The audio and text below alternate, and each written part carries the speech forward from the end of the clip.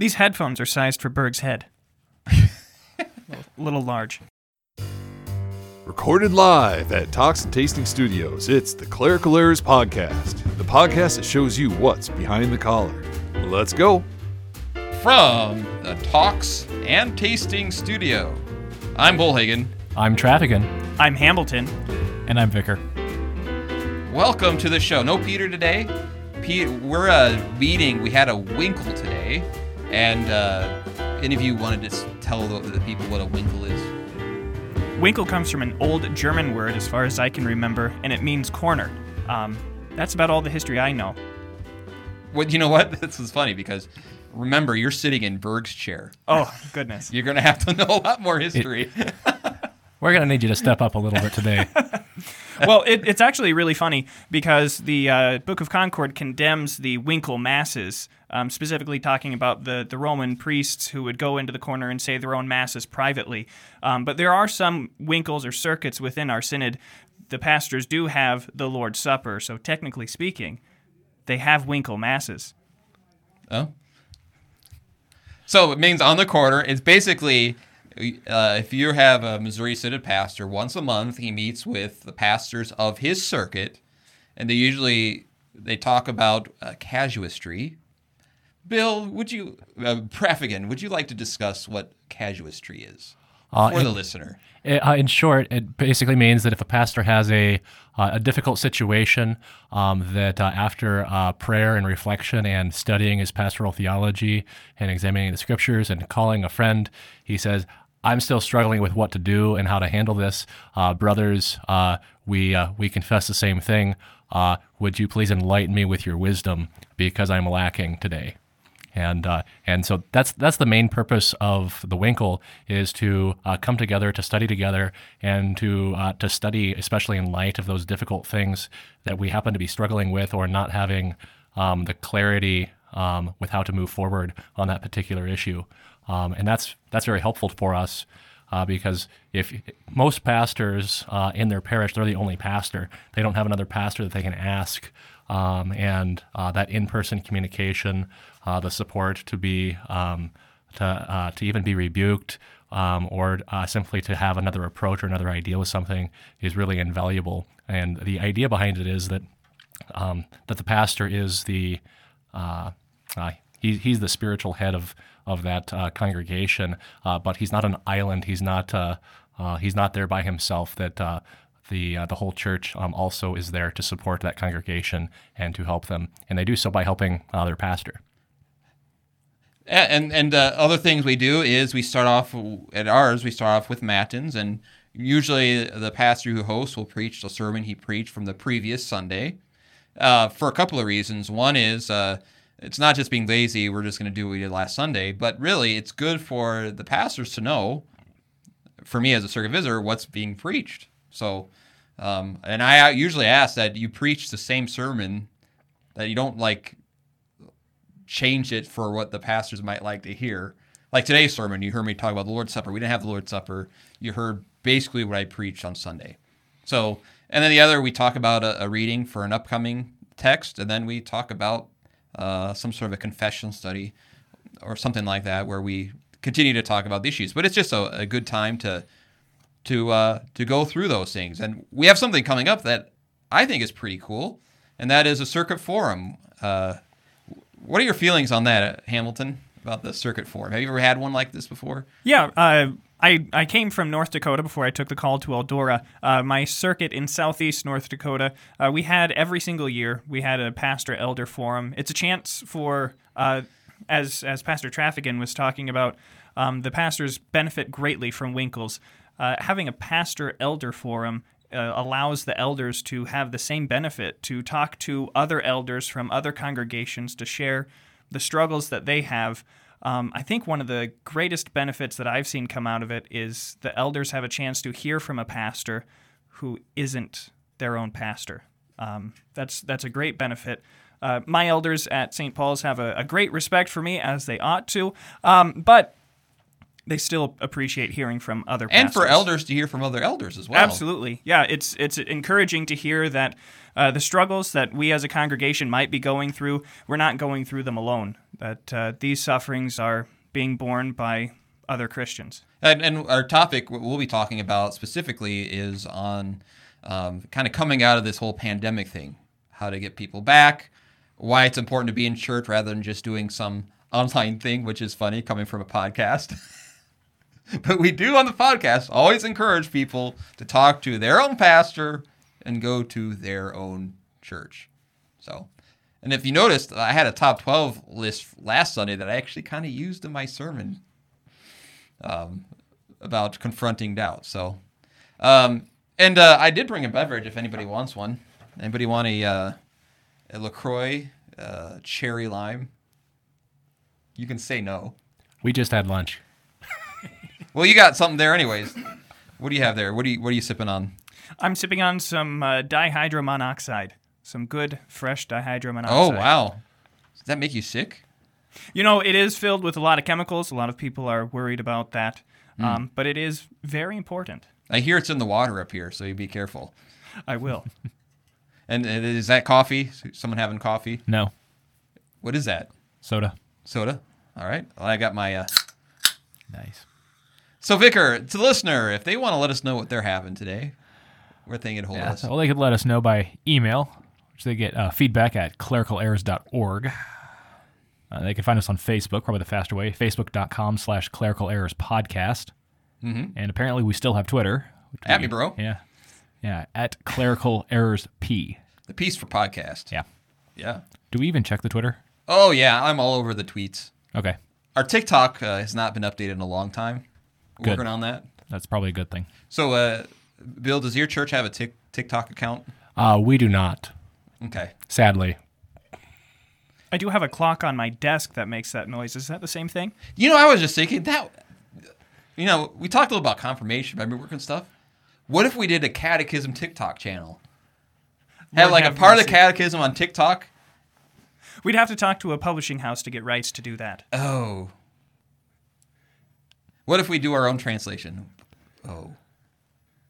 All right. Vicar, work on that. Okay. Cutting edge. All right. So, Vicar, what are we preaching on? You're preaching. I haven't seen your sermon yet. It's probably horrible. I haven't seen my sermon yet either. Right. So please tell me what you're preaching on, This is, because I'm waiting to know what on earth you're preaching about this Sunday. So third Sunday after Easter. So the gospel reading is John 10, 11 to 16. A very well-known Good Shepherd passage. And what does it say? It's a nice and short one. I am the good shepherd. The good shepherd lays down his life for the sheep. He who is a hired hand and not a shepherd, who does not own the sheep, sees the wolf coming and leaves the sheep and flees. And the wolf snatches the sheep and scatters them. He flees because he is a hired hand and cares nothing for the sheep. I am the good shepherd. I know my own, and my own know me. Just as the Father knows me, and I know the Father, and I lay down my life for the sheep. And I have other sheep that are not of this fold.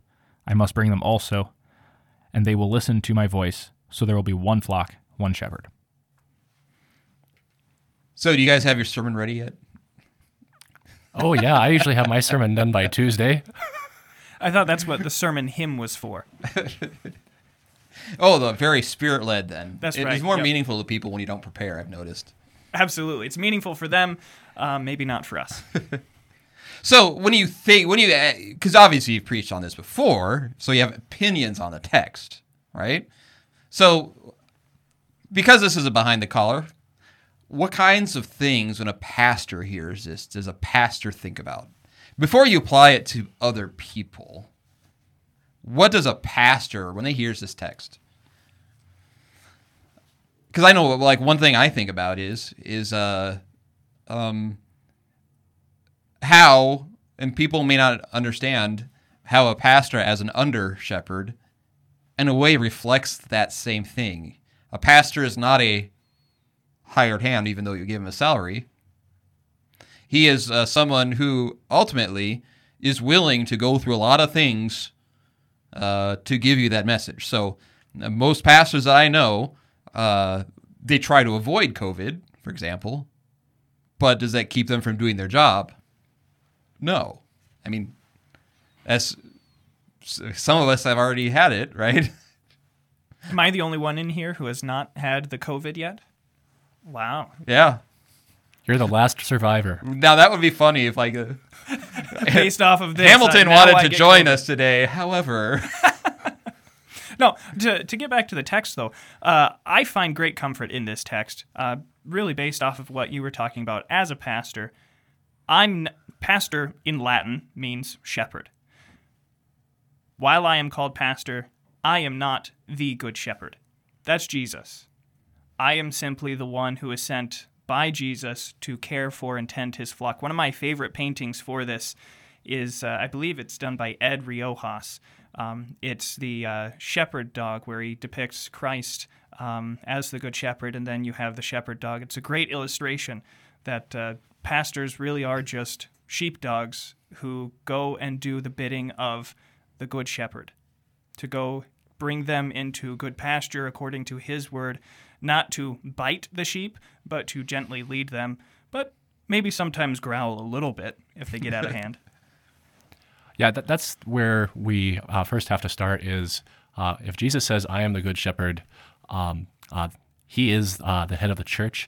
He is the one who has bought and paid for the sheep. He's the one who has protected them with his life. And while we generally in this text, we first and foremost see the great shepherd and the sheep, that the pastor also has to find comfort in being a dear lamb of Christ, and recognizing that we're under his protection and authority. And then from there, you can also see, well, what is the vocation of a pastor? He's not a hired hand. He actually does care for the sheep.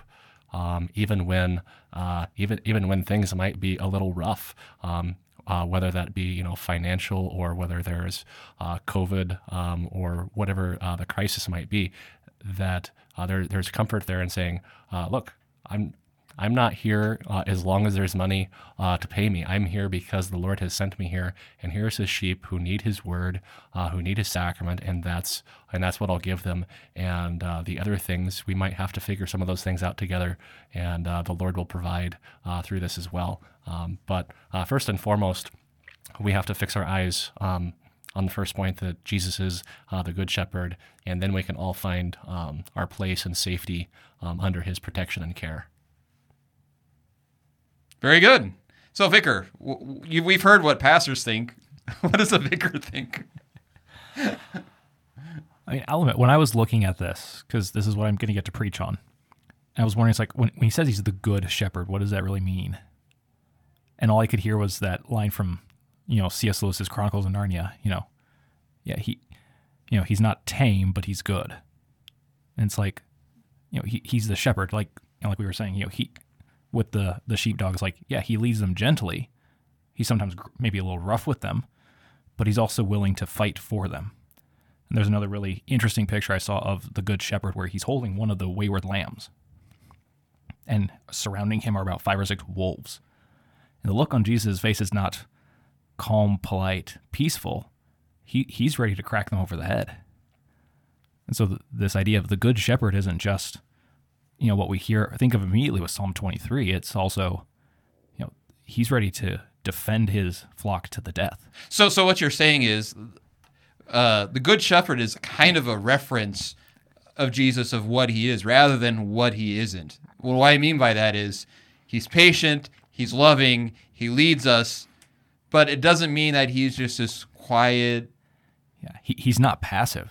He's not passive, right? As lovely as of a text it is, don't mistake that for softness, bro. Yeah, and the Old Testament reading that. Sometimes, gentlemen, sometimes the hip hop just comes out of me once in a while. You're just so hip and relevant. Yeah, really takes me back a couple decades. Yeah, and I think the Old Testament reading helps with that, because that's Ezekiel 34, where he talks about, I will rescue them from all places they've been scattered on day of cloud and deep darkness. I kind of picture he's going out in the middle of a storm to find that one wayward sheep. Even the 23rd Psalm is people, it's a gentle thing. No, actually what's happening, he is preparing you in the midst of death, right? Even if I walk through the valley of the shadow of death, I fear no evil. It's a one that, because I have a shepherd, I don't fear death itself. Now, that's not necessarily a genteel thing, right? That's something that we really miss. I think we miss the great comfort that Christ gives us when he says that I am the good shepherd, because the modern church is so feminized. The saints in my congregation have done a wonderful job decorating and appointing the nave and the chancel with beautiful stained glass windows.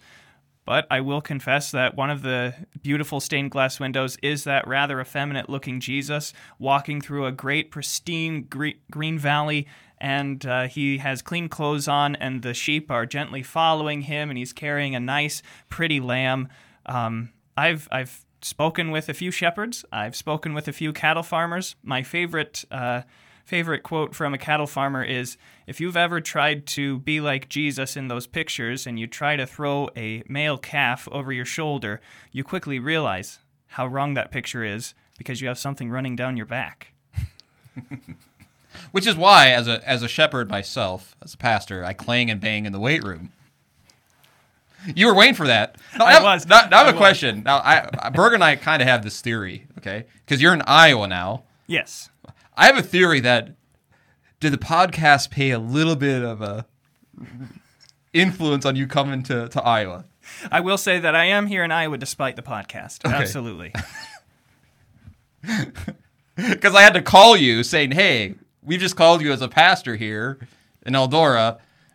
Yeah, I thought that you were going to trick me and put me on the podcast right then and there. I'm thankful you didn't. And do you have any special shout-outs you'd like to make? Well, I believe probably the best shout-out that I can make is to the giver of life to me. Hello, dearest Father. Because he's a big fan, isn't it? Absolutely. Avid listener. As he's listening to this, he's out in the middle of nowhere, probably about 5:30, 5:20 in the morning, making his daily 4-mile walk. So watch out for that skunk, Dad. I knew he was, because at your installation, we had an episode that came out at 7 o'clock in the morning instead of 5 o'clock in the morning. I had no idea who this guy was. I think he might have called me Bullhagen. I'm not sure. He said, and he goes, hey, your podcast was late this morning. I missed it on my walk. Oh. Yeah, it is like clockwork, his walk. And then my wife had to hear from me. Someone pulled me aside, Anyways, anything else you need to work out? Because we're here to help your sermon, Vicar. I've got the outline kind of figured out because I've played around with that. What makes the shepherd good, and that imagery as I'm looking through the history with the term shepherd and with its usage. And I think it was a quote from, might have been Aristotle, that about how shepherds are basically just lazy. They're kind of like the dregs of society, and it's like, that sounds like how people might describe a cowboy. It's like he's brash, he's bold, he doesn't care about polite society. He goes kind of just wherever he wants, and it's like, here's this savior describing himself as, the first century equivalent to a cowboy. And how does that make any sense? And okay, he's good, but what's that mean? I mean, he rescues his flock, he takes them to safety, he's providing for them, he sacrifices for them. So it's maybe a bit more of an active look at the shepherd instead of the passive shepherd. Okay. Well, I can't wait to see your sermon. Me too. You should probably be working on it right now, but I pulled you in here. That's kind of what I'm doing, right? Fleshing it out a little bit. There's also something that I think that we ought to see is, if sometimes people think about they think about God being far away and being safe in heaven, and sometimes they might even think about their pastor that way too. They think about, well, pastor's sitting there in his office, and if we need him, we can go to him. But when we talk about shepherds, shepherds are where the sheep are. And they come to them where they're in distress, and not just if it's a hospital visit, but you know what? If somebody's having a really bad day, or their family has fallen apart, or there's some tragedy that has come upon their family, well, call your pastor, and he'll come to your home. almost nobody makes home visits anymore in any profession, but it used to be that doctors would do that and so forth, and now we have to go to their office if we need to see them, or I guess now with COVID we have a lot of online visitation that now happens in our home too. But the image I think there is very concrete, that the pastor is there where the sheep are, that he suffers the things that they suffer. And then we see especially our Lord in the midst of this, that not only is he there, but then he suffers worst of all. He suffers the thing, death, to spare all of the sheep that death. And so there's kind of a robust, concrete, earthy image there, I think, rather than just the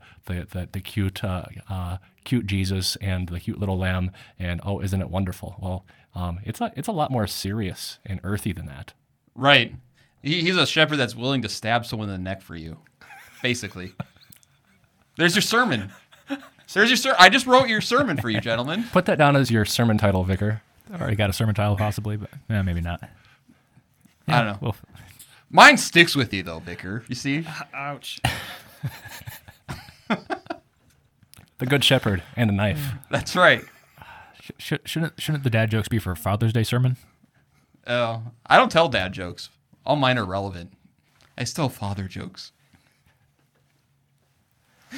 Hey, guys, you can laugh in the microphone. This is an audio medium. We're not laughing. Oh. I'm gasping for air. All right, so I don't have a top 12 list, so I'm going to have to come up with a top 12 list on the fly. You guys up for that? A top 12 list on the fly. We're already down the rabbit hole. Let's go. All right. Peter, play the intro. All right. Enough nonsense. It's time for Bullhagen's Top 12. I figured let's do, we've already talked about the text. Let's just give, go around the table here, give 12 sermon themes on the text. Okay? You guys up for that? Not all of us are old enough to have preached 12 sermons on this text. And some of us are so old we can't remember what we preached last year or the year before. Or last Sunday. Yeah. And you are... Yeah, that's the nice thing about getting older. You meet new people every day. It's great. Got to hide my own Easter eggs. It's wonderful. It's wonderful. Until you get the rotten egg smell. So we're going to do a top 12 list, top 12 sermon themes based on this text. Number 12. Who is willing to die for you? It's a good way of explaining, especially for our young people, right? Who, oh, this person cares for me, or that person cares for me, or this is really meaningful. Well, we're seeing with COVID, who really is willing to die for you? And not only that, wasn't Christ willing to lay down his life for you already? So who is it that you can trust? Ultimately, the one who laid down his life for you, our Lord. Number 11. He isn't a hired hand. Kind of playing off of the same theme that Jesus isn't just going to run away. He isn't afraid. He isn't just in it for the paycheck. He's there to give you and deliver salvation to you in the muck and the mire in all the dangerous situations. Number 10. Who is good except God alone? Playing off the idea that no one is actually good to us except God, and He does so without any merit or worthiness in us. And Him being the good shepherd is very, very significant because all other shepherds fail us in some way. They disappoint us. They might even, certainly neglect us, but maybe even abuse or sin against us. And the good shepherd doesn't do any of those things. Number 9. The good shepherd is a bad shepherd. What do you think I mean by that? Well, one is, okay, are you a good shepherd if, like, you throw yourselves to wolves and die? Is that it's kind of misguided. Yeah, the only way that Jesus could be considered the good shepherd, being willing to die for his sheep, is if after he dies, he comes back to life. That's true. And so, and actually, the parables do this all the time, and is a discussion of of how irrational grace is, whether it's a dishonest manager or whether it's a Samaritan helping out someone on the side of the road when the people who should wouldn't, whether it's a ridiculous love of a father welcoming home his son, and really, he is a good shepherd, but to lay down your life for sheep, is that, it's a shepherd that is so good it defies logic. Yeah, it's almost as foolish as a shepherd who would leave 99 good and safe sheep to dangerous wolves just to find one. Yeah. Yeah, it's a good shepherd, but it's also, sometimes a hired hand would make more sense. Number 8. The Good Shepherd, he will find you. Ooh. You can't run away from the Good Shepherd. This is really taking off of the Old Testament text from Ezekiel 34, where the Lord says, "Behold, I myself will search for my sheep and will seek them out." Number 7. I need to get the wording right, but I think there's obviously a theme of love, the love of the Good Shepherd, because true love does not think of the self, it thinks of another. And so the Good Shepherd is willing to sacrifice all that he is, all that he has for the sake of the sheep. And that is the definition of love, of not thinking of yourself first, but thinking of others. And it is with that kind of love the Good Shepherd loves us, then in turn teaches us how to love. Because the only way you could ever truly love is by the gospel. Not loving for the sake of receiving, but loving because they need your help. Number 6. The Good Shepherd is not a hired hand, but actually, this could be shortened up, but actually pays with his own life for the sheep. And so he's not put out there to say, hey, here's these sheep, guard them for a while, and in exchange, we'll give you a couple of shekels for this. No, he actually goes out there willingly, not to gain some money, but actually to gain a holy people, to wash them in his blood, and to gain that by laying his life down for them. Number 5. The Good Shepherd has one flock. This is right at the end of the text. And I think one of the biggest things that we have to struggle with today is the fact that there are so many different denominations. When we preach this text, we have to make sure that while we emphasize there is one flock, that we don't turn into some weak sort of universalist, everything goes, it doesn't really matter. But there is still one flock, and the defining characteristic of that one flock is that the sheep hear the voice of the shepherd. They hear his voice, they listen, and they obey, because they know that with him, they are protected. With him, they have salvation. And that then gets into the heart of God's word. Absolutely. And having the people be able to recognize when it is the voice of the shepherd speaking and when the voice of the shepherd is not speaking. Because with all those denominations, you have a lot of people speaking for Jesus and saying many things that Jesus never actually said. Exactly right. One of my favorite illustrations that I heard from a lady who grew up with sheep just outside of her home was that her sheep, whenever they heard her walking out of her front door, they could hear her and they would always run from the other side of the fenced-in area, and run straight up to her. If other people from the family were walking out, they didn't run out to her or to them. They ran out just to her because they heard her voice. One time I was trying to make small talk with a member, and I said, I really like your sheep. And she said, those are goats. Little different. Yeah. By the way, before we get to number 3, we talk, I have ADD. I jump around. It's okay. Behind the collar. Sometimes parts are moving quick. And that is, we talked earlier about home visits, because I just want to get back to that just a second, because I don't know. I was going to say something, I didn't.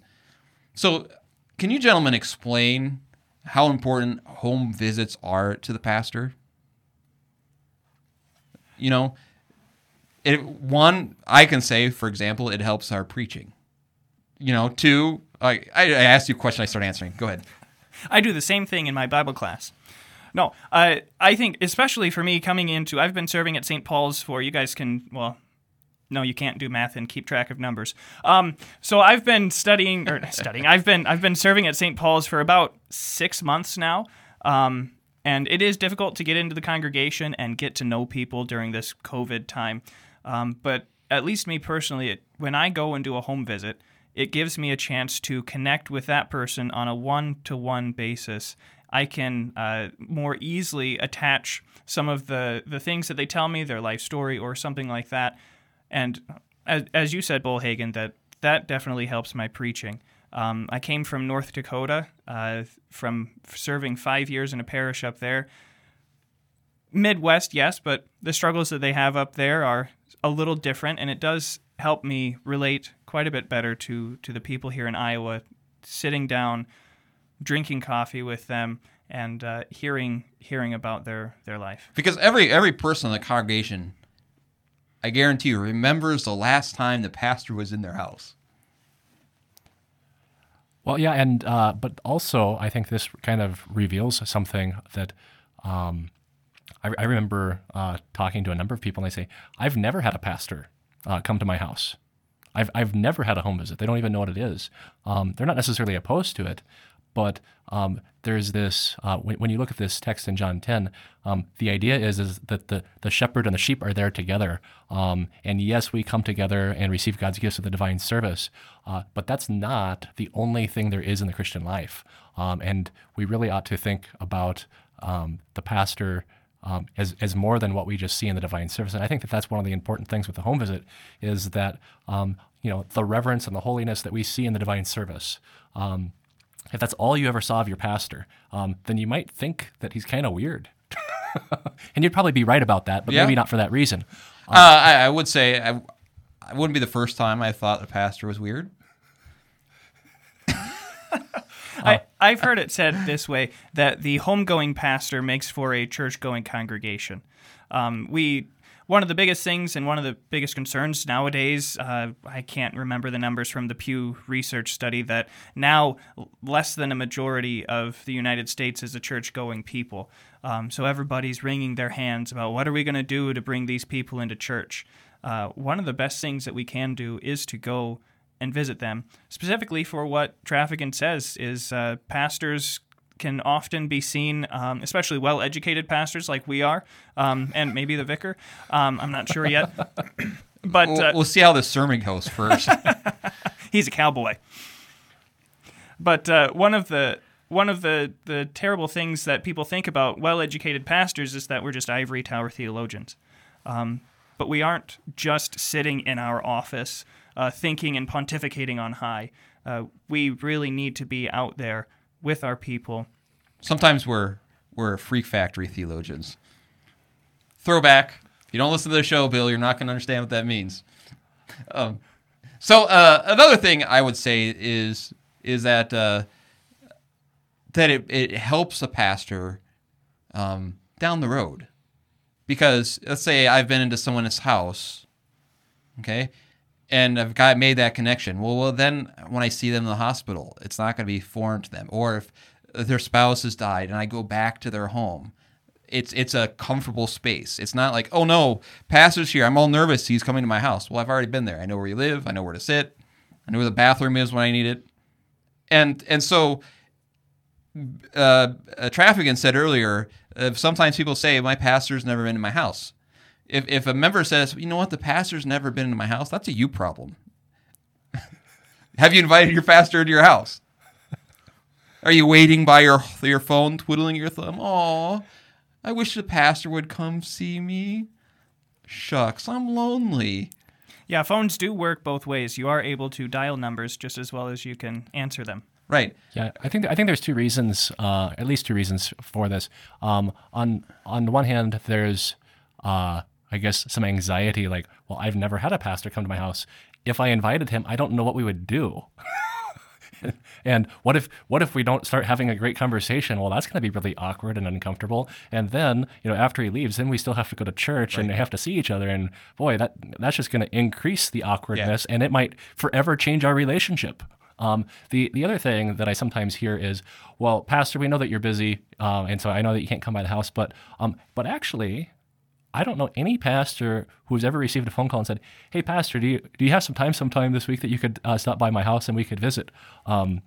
That's the most wonderful thing for any pastor to hear, because it affirms the relationship, and they value the ministry. And maybe they have a question they want to ask you, or maybe they have something they want to confess. And the home visit is so important for that. But I think maybe that's one of the things that pastors, we ought to be kind of aware of when we talk about being busy before our congregations. I mean, that's true. There's always more that we can do. But if we are constantly putting it out there, well, I'm so busy. Well, guess what? People aren't going to call you if they think you're too busy. Right. It's speaking on behalf of pastors, I will say it is no bother to us. We would rather get phone calls. Please, can you come and visit with me? That is never bother. That is always a joy. And if you're worried about the awkward small talk, that's what vicars are for. They've mastered that. Also, don't wait until there's an emergency to call your pastor. I'm perfectly happy to go, no matter how busy I am, I'm perfectly happy to go to somebody's house if things are going perfectly fine, if there's no big deal and you just want to get to know your pastor. It's kind of like, what if you only went, I mean, it's not very cost effective to only go to the doctor when you have a toothache, a dentist when you have a toothache, right? Check up with your pastor is a good thing now and again. So I know we've kind of got off the topic, but since I had some pastors here, I thought I would give you the opportunity to talk about that. Anything else to say, or should we go to number 3, 4? Number 4. Okay, how about this? It's another I am statement, right? So you can talk about the great I am. The great I am, which I actually had in my Easter sermon, because I had to. All right, I did rhyme the first half of my sermon. I'm not going to say it was a rap. With or without music? Without music. Darn. That, by the way, may be why I requested your sermon from this last Sunday for the Winkle service. Good choice. You're welcome, Bill.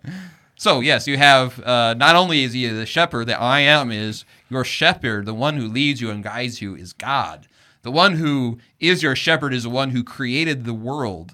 The one who is your good shepherd is eternal. So he knows. And yet he chooses to lead you and guide you as a gentle shepherd.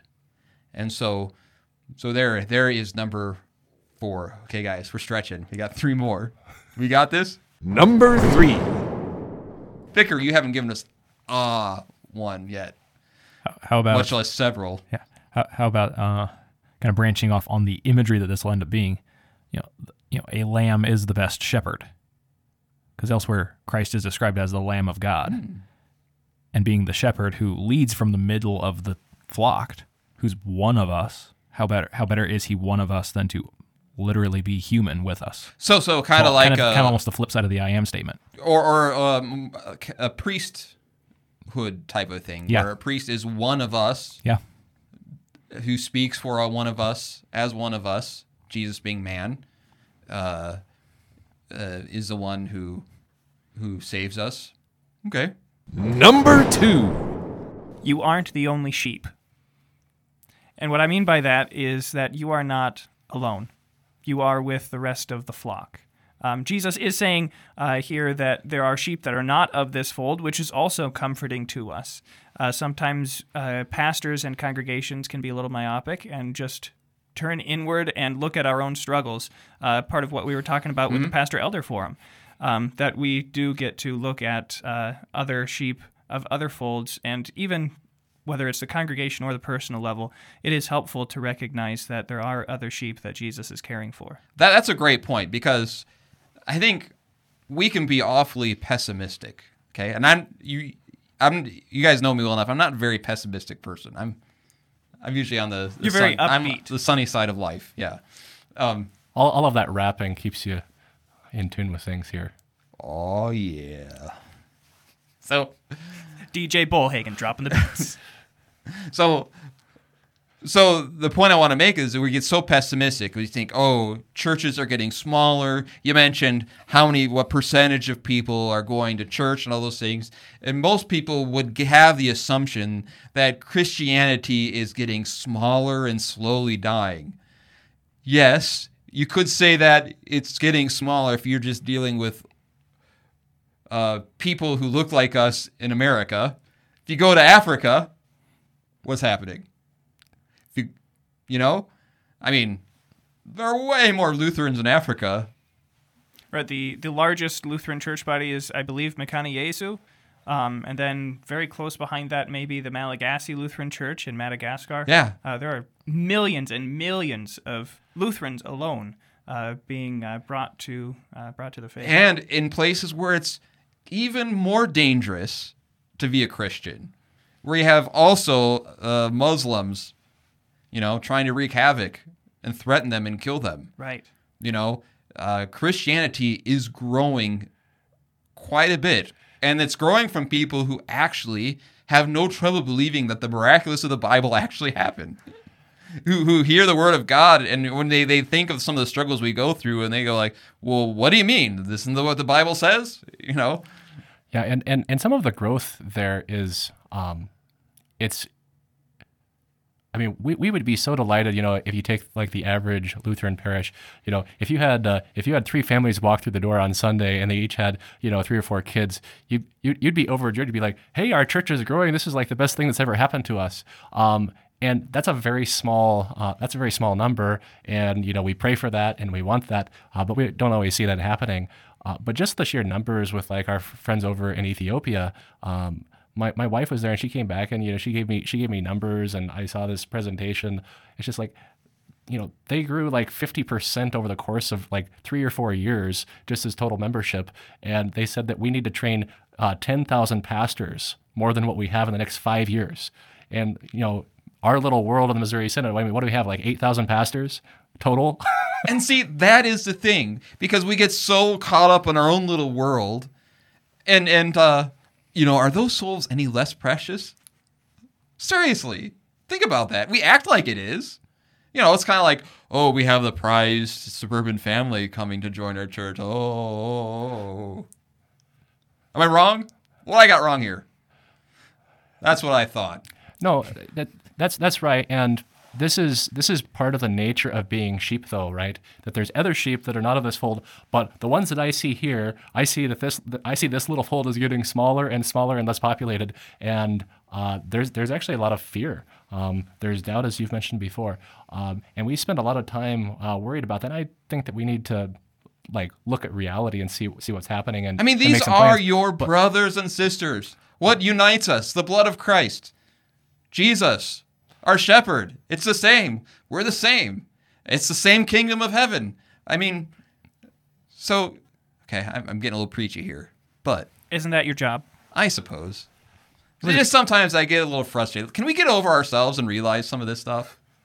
Right. Well, and if you look throughout history, kingdoms have risen and fallen. Christianity has increased and become more prominent in one area, and then over a period of time it declines. And those are very natural. I shouldn't say natural, but those are historic trends that have occurred in every place in the world. And there's something really wrong with us if we think that Christianity in our country is somehow going to be different. So do you want to be on the right side of history? That was in my sermon today. Yeah, and it was a good sermon. But that's kind of the thing for sheep. I don't know anything about how far sheep can see, but it's not very far. Even if they can see for 10 miles, yeah. That still means that you can only see what's their eyesight is pretty bad. That joke was bad. But we need to think and say, here's where God has placed me, and here's how He is working among us. But He's also working in every other place in the world. The gospel has gone out. He has established His church. He has caused His word to be preached in every corner of the world. And even if Christianity was completely stomped out here, it can be brought once again by missionaries from other countries back to this place once again. And you've seen that throughout history. And if Jesus does not come back, today or tomorrow, that'll probably happen here too. And here's the other thing that we have to remember as well. Even if it gets to the point that, God forbid, there actually is a shrinking number of Christians in the world, that the church is under worldwide persecution, the church is never shrinking. Because we Lutherans have this great theology of the church triumphant as well, that those who have gone before us in the faith are members of the church. The church can never shrink because those people are still in Christ's church. That's another great point. By the way, random thought. You're talking about wolf in sheep's clothing, and I had this random thought that I like to share. Wouldn't that, you guys have kids, right? Yeah? Wouldn't that be a great Halloween costume? Now, I want you to think about this. All right? Talk about, is there anything scarier than a wolf in sheep's clothing? Right? So, my point is, just think of all the object lessons. You can use your children as mission outreach and object lessons by doing things like, on Halloween, dressing them up as wolf in sheep's clothing. And so when your neighbor goes, Hamilton, what is that? Well, let me tell you about. So I'm just trying to figure out how that costume would work. Okay, here's what you do. Dress them like a wolf, and then you put sheep's clothing on them. You see? I can draw a picture if you'd like. Please do. The listener would be very interested in hearing the picture. Okay. In order for this to be really effective outreach, though, that also means that Hamilton has to dress up like a sheep. Or a shepherd, if he wants. You're assuming I don't already do that. There's a reason we don't come to visit very often. Is that going to be the opening hymn, by the way? I just want to be a sheep. Ba, ba, ba, ba. I don't want to be a Sadducee because they're so sad, you see. Or a hypocrite. Because they're not hip with it. Or a Canaanite. Because they raise Cain all night. Yeah, pretty close. I don't actually know that hymn as well as you do. Well, I am pretty amazing. We all have something to work on, Hamilton. And I have many. All right, number one. Vicar, what is the number one? We are all waiting, every one of us, 3 pastors, for the wisdom of one vicar. And number one. The shepherd brings the flock to somewhere good. Because in the Old Testament reading, the Psalm in the New Testament, it talks about taking them to safety, especially like that imagery in Psalm 23, the green pastures, contrasting to the valley of death. It's like, where is that good place? It's not some physical location.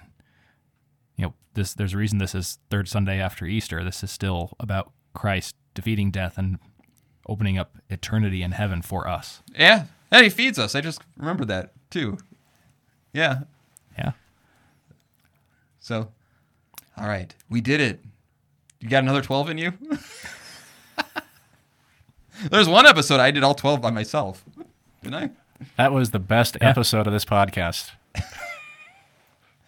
All right. I think, let me see here.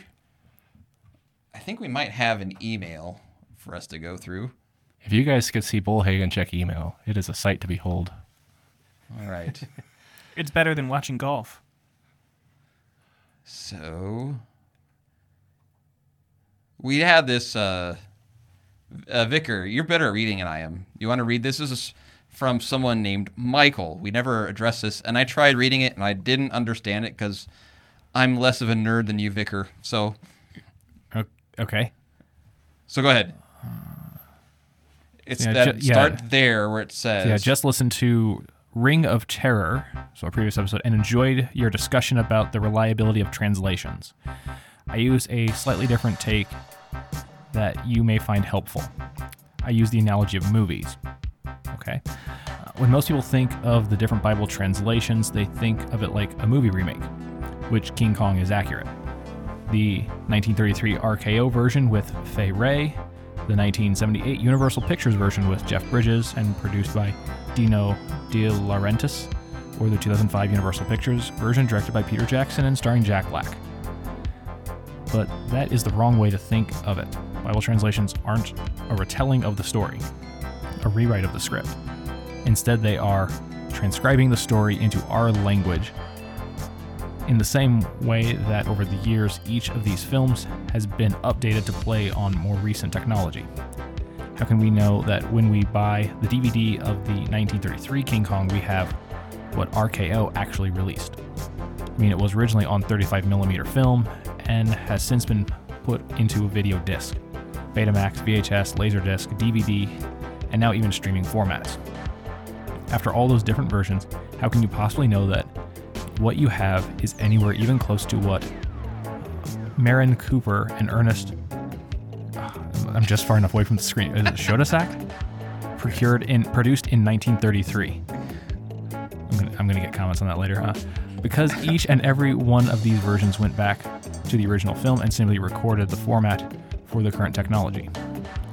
That's all that a Bible translation does. It uses the original languages and records it in a language we understand. I hope you find that analogy helpful when talking about the topic with others. You forgot the best part. Oh, love the show. Yeah, love the show. Keep up the good work. That poor soul.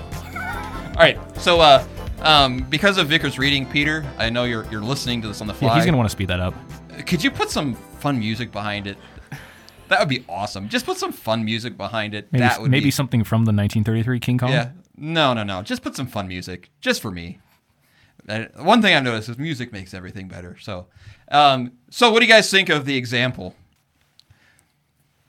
from, this is by a pastor, by the way.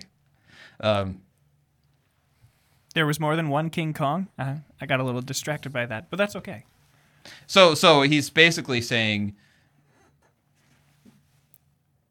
yeah, the Bible translations aren't the remake. It's not the different versions of King Kong. It's the same King Kong version, just updated to a different technology. Is that the analogy he's making? I think so, yeah. Yes. I think that's absolutely accurate. I mean, you do have... I do think that there are some, maybe not translations, but the paraphrases that do try to remake the scriptures. So that like people like me, language. when we watch it, it's like, okay, Bullhagen, what's really going on is King Kong is really strong, and because you're stupid to understand this, we're going to explain this King Kong movie in a way that you understand. Yeah, exactly. They don't actually allow the scriptures to speak. Instead, they explain everything for you. They steal away the Holy Spirit almost. Well, one thing where I think the movie analogy might not work is the fact that one struggle I have with movies of Scripture, for example, is the fact that you have to add just because it's visual. You don't know what it was like, so you have to add certain emotions, facial expressions, how people reacted, how people heard it, all sorts of things that the Scripture doesn't say anything about. So it's really all about the artist's interpretation of those things, right, which is an artist's work. It's not what the Scripture says. Right. We were talking about that in Winkle. I believe it was Paul Beisel was talking about how whenever we portray Christ in films, he always ends up being very flat and wooden. He's either really, really buddy, or whatever we want Jesus. He turns into a wax nose. But I don't know. Well, and there's, just from the data we have in the Gospels, not to mention everything else from the Scriptures about how God is. When you see Jesus throughout the Scriptures, at one point he's picking up the children and saying, "Don't hinder them and let them come," and then at another point, he's driving out people out from the temple with a whip. And how do you, to portray that character, if you will, in film, to have that depth and sophistication and complexity. You can't do that without having having all of those events, because the setting is different, and to try to then kind of incorporate that and just look narrowly at one place it just doesn't work. As opposed to art, for example, where it's not necessarily a moving picture, but an art piece of art which will add certain meaning things to help you understand it better. Whether it's, you think of some of the great Christian art you have, where it adds little things to help you understand what's really going on without actually adding to Scripture, if that makes sense. Yeah, it does. Yeah, this is also one of the things with the Scriptures being written that is very helpful for us, and just the difference between watching things on a screen versus reading them is when you read them, you have to engage your mind in a certain way, and there's obviously the text limits you with how far you go with it, but there's a certain creativity and imagination that you have to employ there that gets you very actively engaged with the text, and you begin asking questions. Whereas when you see something in a film, there's one interpretation, and that's exactly how it has to be, and it doesn't allow for anything else. And that, I think, is maybe the real danger with putting something on film from the Bible, is that not only do you have to fill in the gaps, but then you're basically saying this is the only way that this could happen, and Jesus couldn't have been doing this. Or just think about Thomas, right? What was he thinking? Why wasn't he with the other disciples on Easter evening? Was he upset with Jesus? Was he upset with somebody there in the room? Was he out getting groceries? Was he like, well, hey, you guys are all going to gather together, and you're going to be really easy to find. Everybody knows where that happened. I'm going to be someplace else. But those are the kind of questions we have to ask, and that doesn't. You don't want to go too far with that, but you do have to kind of engage with your imagination with the text and say, well, what actually was it like? And that's a very healthy thing for us to do, rather than just saying, well, here's the way that I think Jesus was in that scene, and that's all there is. And just like reading is different than seeing, also hearing is also different than reading. Mm-hmm. It also should be heard. Right, agreed. I don't think, however, that that's Michael not what is he's not trying to say that. I don't think he's trying to make that point. I would challenge him, though, that there are, and you guys know, and I know Michael knows this just as well as we do, that when we are translating from the original languages, from Hebrew, Aramaic, and Greek into English, there are some turns of phrase that just don't work. I mean, we one of my favorite examples is looking at the Hebrew of Job from the great "I know that my Redeemer lives," and at the last he will stand.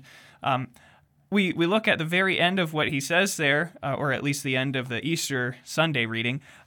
We always translate it as "my heart faints within me." The Hebrew actually says, "my kidneys cease within my bosom."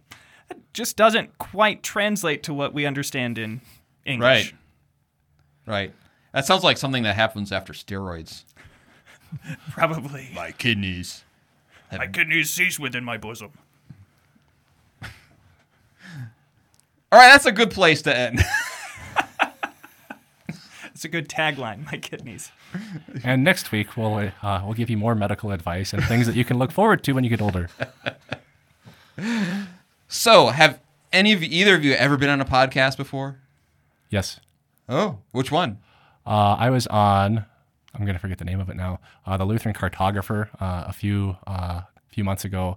And before that, I was on the Augsburg panel, which is done by Pastor Jake Zabel out of Australia. Wow. So you're pretty experienced at this. Oh, I'm a professional, that's for sure. That sounds... Your podcasts are very academic. I've only been on one other podcast. Well, no, that's not true. I've been on another one. I've was with Jonathan Fisk for a little bit on, and I worked with Sean Denzer, who now serves as the director of worship down in St. Louis. So he tells us what to do on Sunday mornings. Is he the guy with the beard? He's the beard. Yes, he's not the stash. He's the beard. But I also have been on Table Talk Radio with Brian Wolfmueller and Evan Gagline once. That was more than enough. But this is pretty much the best experience you ever had a podcast, be honest. By far the most professional recording studio that I've ever been in. Oh, yeah, nothing but the best. Yeah. All right. Well, thank you, gentlemen. Hopefully, Peter, I'm sorry that we didn't include you. I wanted to let you sleep. Hopefully, we did right by you. Otherwise, you'll make us sound horrible, and you'll be angry and upset with us. Oh, well. It's only our careers on the line. So, Seize the day, friend. well, thank you for listening, and thank you, gentlemen, for joining us. I'm Bullhagen. I'm Traffican. I'm Hambleton. And I'm Vicar. And may your kidneys Not be in your bosom. Thank you for joining us.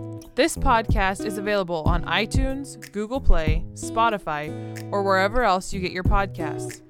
Questions, thoughts, concerns?